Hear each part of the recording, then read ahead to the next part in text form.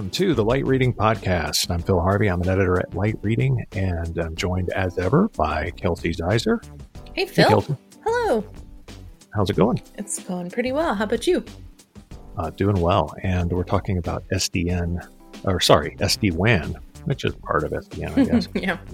And you know what? We're not relying entirely on you. We actually have a guest. Who is the guest and why are they here? Yeah, so we're happy to have John Ish with Orange Business Services on the line today. Hi, John. Hey, Kelsey. Hey, Phil. How are you? Good. Great. Thanks for joining us. And John, for our listeners, was a speaker at our Network Virtualization and SDN Americas event last year and is going to be joining us again this year in Dallas on September 17th through the 19th. So we're really glad to have you back there, John. And you'll be talking about SD-WAN as well as network slicing. And last year, something that you said stuck with me in that you like to start the conversation with your customers. When talking about SD-WAN, you start the conversation with security. Wanted to check in a year later. Is that still the case? And why is it so important to focus first on security? Yeah, sure. Yeah, it's still important. And, I think that, I guess at a base level, you could say security is always important, right? That right. No matter what you do and no matter what you do in networking, it's sort of everything has to be secure and security is always important. But, and that said, I mean, that's an obvious statement. But I think when I talk to customers about SD-WAN, there is what they're looking at is how are they going to change how is their IT infrastructure going to change to accommodate access to cloud, and typically internet browsing is also kind of in that same bucket.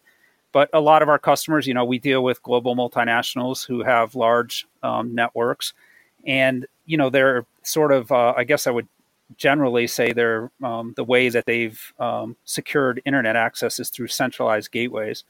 So when you look at looking at SD-WAN and saying, okay, well, how is that going to change? It usually means that you're going to try to decentralize that security in some way. You could go as far as decentralization, as far as getting it, saying, okay, every site that has its own internet access is going to have its own security. Or you could centralize it to, to some degree, like a hosted cloud gateway or something like that. But the important thing is when you look at that, you're definitely changing the way your security operates. And we like to, I would consider it a best practice is really having the security guys in the room from the very beginning. And it's not so much to convince them that there's a better way. I find that that's probably one of the most difficult things to do in IT is to change the way security is done, but more so to understand what's possible. There is, there's a lot of different ways that we can deploy SD-WAN. We've seen it in a lot of different architectures as we work through this with different customers.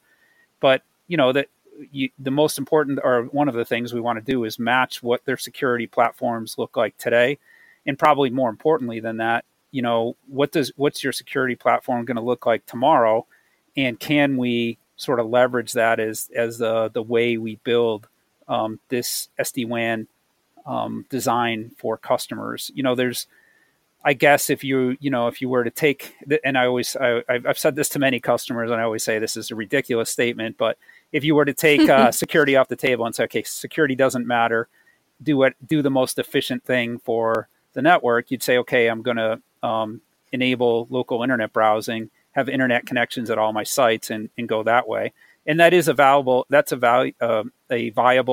network solution, and one that we've done for many customers. But for some customers, that's just not viable. So what we do is back up into saying, okay, what's the most viable solution for you, and how do we design to incorporate what your security policy says? And again, what I'm finding is, as we're talking to customers, when we're talking to security, they understand that that old architecture of centralizing internet access is not the most efficient way, and many security teams are looking at different ways to do it. And so we want to make sure that as we're looking at how SD-WAN gets rolled out, that we accommodate both what they have today and what they might have tomorrow. Are they quite comfortable having elements of their security plan virtualized, like firewalls and session border controllers and things of that sort?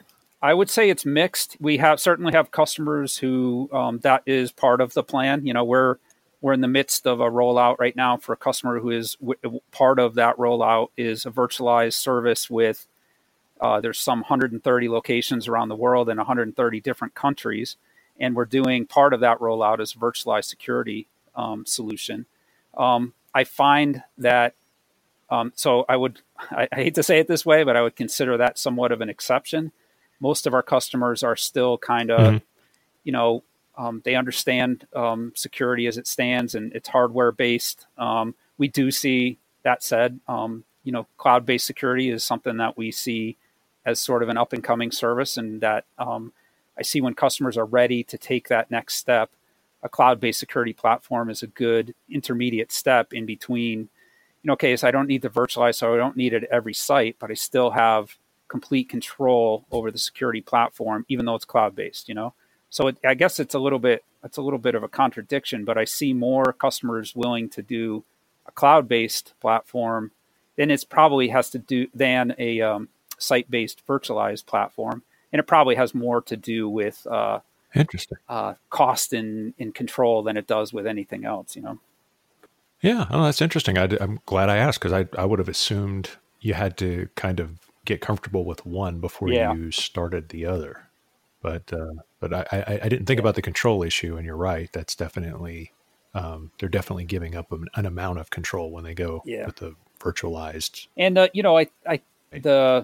it is still a conversation. To say that we're going to walk into a customer and say, okay, you're used to a centralized hardware-based security platform, we're going to move you to a cloud.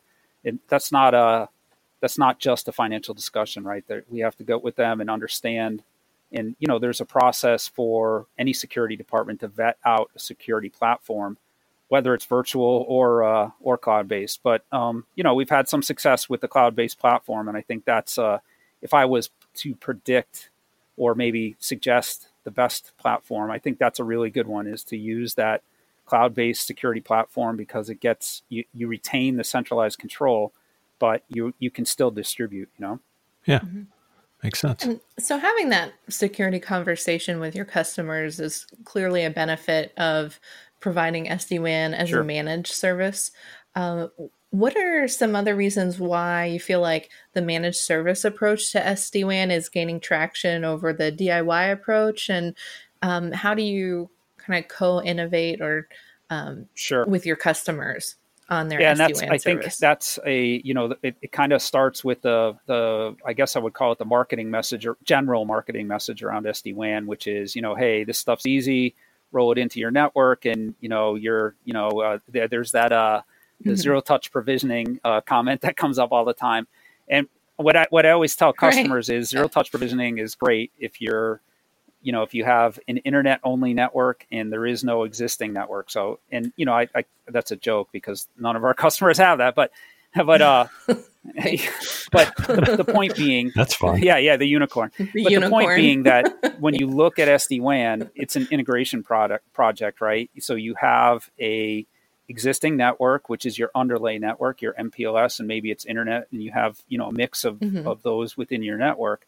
The overlay network, the SD-WAN network, sits on top of those. So it's not like the underlay goes away, right? You still have to manage your underlay network, but now you're introducing a network on top of that, an overlay network that has all the orchestration tools, has all the automation and that kind of thing. So when we're talking to customers, it's about that integration project, and how many times have you done that integration project? Orange has done that many times for many different customers, whereas, the first time you go through that, it's not going to be easy. You're going to make mistakes. You're going to find problems. Well, we have the playbooks, we understand what is going to happen and how to help customers get through that. And I think that's one big advantage that we can bring, is that we understand the integration project. We can bring in something called multi-source service integration. So we can come in and take over the existing network as it stands today, and then start the integration project of bringing it to the end. And so we can really simplify that. So that's the implementation side of that equation. There's another side of that equation, which has to talk about how am I going to run this network on an ongoing basis? And, okay, that the networks exist and they're up there. And what we've done is created tools within our environment to for our service operations teams to it correlates and integrates the information from both the underlay and the overlay.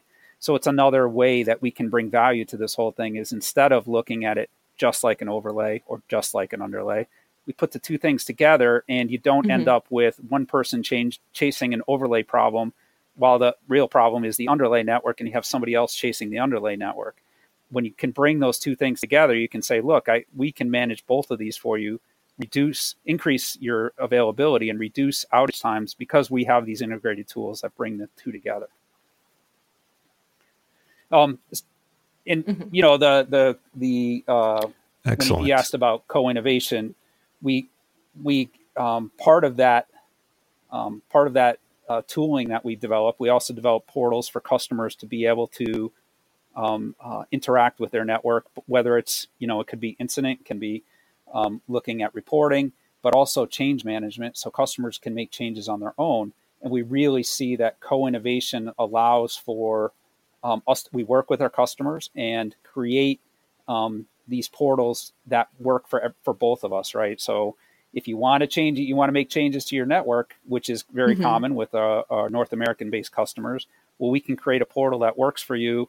The important thing is that we work together to develop that. So it's something we really work a lot with customers on to make sure that, we're not developing these things in a vacuum. They're part of our process for development.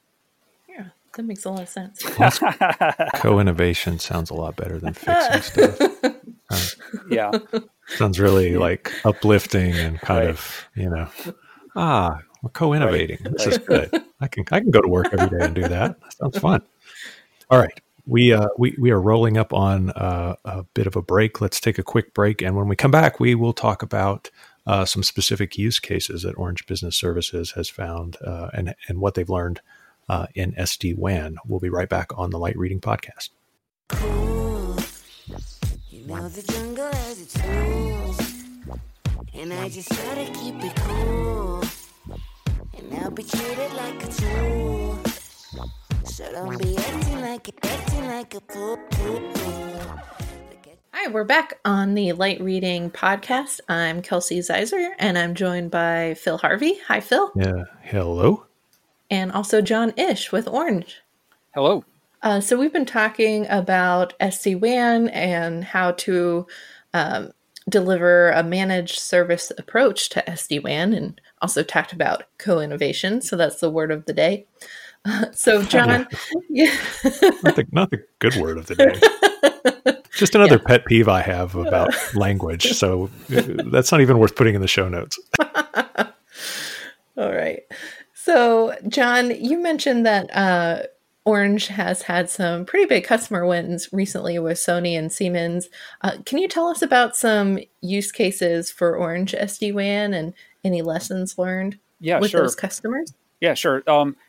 The interesting, so when I look at these customers, I think that, I guess just the way my brain works, or maybe the brain works, is, I'm looking for one commonality, what's common across our SD-WAN customers. And then the separate part, the opposite of that, what's different about each of these.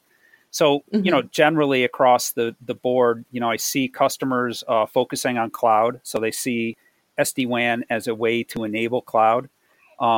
That certainly has to do with not only how do I run SD-WAN in an MPLS private environment, but also how do I bring internet in as part of my network. So that I see that as sort of common across our customers that our large customers for SD-WAN. If we start with, say, you mentioned Siemens, that's some 1,500 sites globally. It's a very large network. It's a very complex network. So it's not I've seen some SD-WAN cases in the past where it's, retail networks with, all the remote sides talking to one hub location or something like that. That's not this network, right? It's a very large, very complex network. in Siemens' case, they are going through a cloud initiative. And in fact, if you take even a higher view of it, they're looking at digitizing their entire environment. So they see this as a transformational event within their network, within their whole environment. And SD-WAN is one part of that. In Siemens' case, we were largely their network provider in the past. And so we were large, did a lot of MPLS for them. And we see this as a transformation to bring them from, managed MPLS into a managed SD-WAN with internet and MPLS as the underlay. So we're transforming them, but we're transforming them from managed Orange to managed Orange, right? It's a sort of a lateral transformation, if you want to call it that. Another customer we work with that we haven't done a press release, so I can't release the name, but a large chemical company, they looked at their network in a different way, and they said, we're going to keep regional networks in place. So they've kept, smaller regional networks rather than looking at one global underlay. I'm going to have multiple regional underlay networks. And they needed a way to, number one, manage those multiple networks, but also create an overlay on top of them. So in that case, we brought in, as I said before, multi-source service integration to manage those underlay networks for the customer. Then we layered SD-WAN on top of that, and we can still present this sort of one network management system to the customer that encompasses underlay that is not even Orange's underlay, but because of MSI, we can provide that layer of management, but also integrate SD-WAN on top of that and create. So if you think about it, the MSI layer is providing one layer of management on all of the underlay networks around the world, and SD-WAN creates one network for the customer on top of all those multiple underlay networks.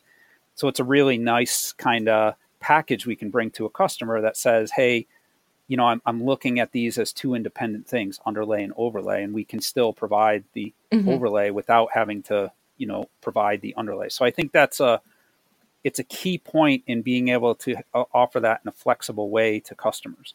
The last one that I'll talk about just briefly is, Sony that you mentioned before. It's about 500 global sites in their network. And basically, they're seeing SD-WAN as a way to integrate disparate BU networks. They've historically had each BU kind of went out and did their own thing with a network from a network perspective. And, that's fine if depending on the autonomy you have in your BUs, we see that sometimes. But they decided, hey, we've got to figure out a better, more efficient way to manage our networks overall while maintaining the segregation we've always had with networks.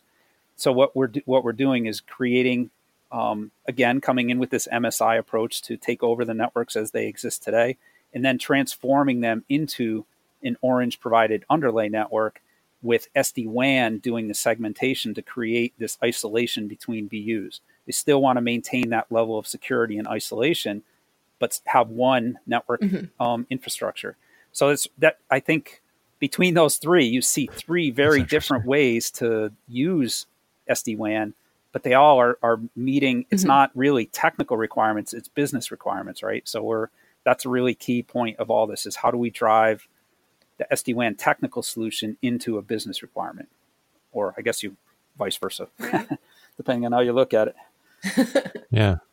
Yeah. Sony one's interesting because that's like that is like a bunch of different businesses. They're consumer electronics, but they're also business. They sell directly to businesses in some cases. In other cases, they act more like a content or, Netflix type company, with the PS4 network and all that stuff that's going on there. All the stuff my son keeps them in business with. He doesn't tell me about it. It just shows up on the bill. Anyway. So the whole console and gaming network enterprise part is almost like a completely separate business. So I guess I can see why they were segmented in the past, but yeah, if you're Sony corporate, you do want that level of control to see what's going on everywhere, right? Interesting. As this, I guess. So we've kind of picked on some really, I think quite dramatically different use cases, but they all use the same technology and Orange as the connectivity enabler and provider in some cases. Let's talk about 5G, because that's kind of the next big leap forward in connectivity. And SD-WAN is obviously all the businesses that buy SD-WAN are going to be talking about 5G at some point. So what are some of the ways that 5G services are going to impact the delivery of SD-WAN and the fulfillment of that? And I guess do we have any? Does Orange have any immediate SD-WAN 5G use cases, or is this something that's still in the kind of stages of getting going? I think when I think about 5G and SD-WAN, I think there's I guess I was going to call it a short term, but it's probably still more intermediate term. And then there's a long term. So in the short term, you can think of 5G sort of like access, right? How do we get from the customer premise into the SD-WAN network? And we can use 5G to do that. And in fact, in April of this year, we did a demonstration in collaboration with Nokia to show that SD-WAN can work over 5G. And we basically had doing high def video conferencing, had a fiber line and a 5G line. We created a problem on the fiber line, and it automatically switched the traffic over onto the 5G. So, I think from a very high level, you can say, well, we can use 5G as access. And, as a matter of fact, we've had 4G as an access for some time here at Orange. But the advantage that 5G is going to bring over 4G, of course, is number one, more bandwidth. And number two, the ability to slice that bandwidth up and say, hey, we're going to, designate a certain amount of this bandwidth for certain uses. So that allows us to use 5G in a more effective way. That what I just described is a static, slicing that is we expect will be the first thing that's globally available. But then the next step after that is gets into the longer term is dynamic slicing, right? So then I can say I can have some real interaction between my SD-WAN that's making decisions about application flows and have it interact with the 5G network to say, hey, I've got some business critical application that's coming up. I need more bandwidth, increase my bandwidth. You have that dynamic slicing. Now we're in a whole different world. Of course, dynamic slicing, there's no, it's not well defined yet, but we'll see that, I don't know, 2022 or something like that, but 2023, but that's down the road. And I mean, I think when you can bring that automation all the way out to the edge, then you're in a, then we start to see really truly dynamic networks. But I mean, even in the short term, 5G is going to bring us, when we deploy networks, the thing that is always the thing that takes us the longest to deliver is that last mile. So if we can deliver using non-terrestrial means where we don't have to go through that deployment process, that's I think that's a huge win for us. I don't want to minimize that even before having that dynamic slicing. It's important and exciting. Yeah, absolutely. The static slicing part of that that's something that's specified in the we have to kind of wait till we're standards based before that happens. When you look at it from an Orange perspective, the other thing is that if it's available, we build solutions around technology, right? So it's not a matter of, hey, it's available in one country or even worse, right? One region of one country based on this one particular mobile carrier. That's interesting, but if we're going to build a product that we're going to go out and talk to customers about and really provide value to customers, there needs to be some kind of ubiquity in its availability, and that has to do with technology, it has to do with standards, but it also has to do with pricing and pricing models that make sense for 5G and SD-WAN, right? If 5G ends up being, 100 times more expensive than a landline, well, we may be able, it's a cool technology that we could leverage, but, those price points aren't well known at this point. So it's hard to predict kind of where that's going, Oh, so it's a lot to look forward to. Yeah.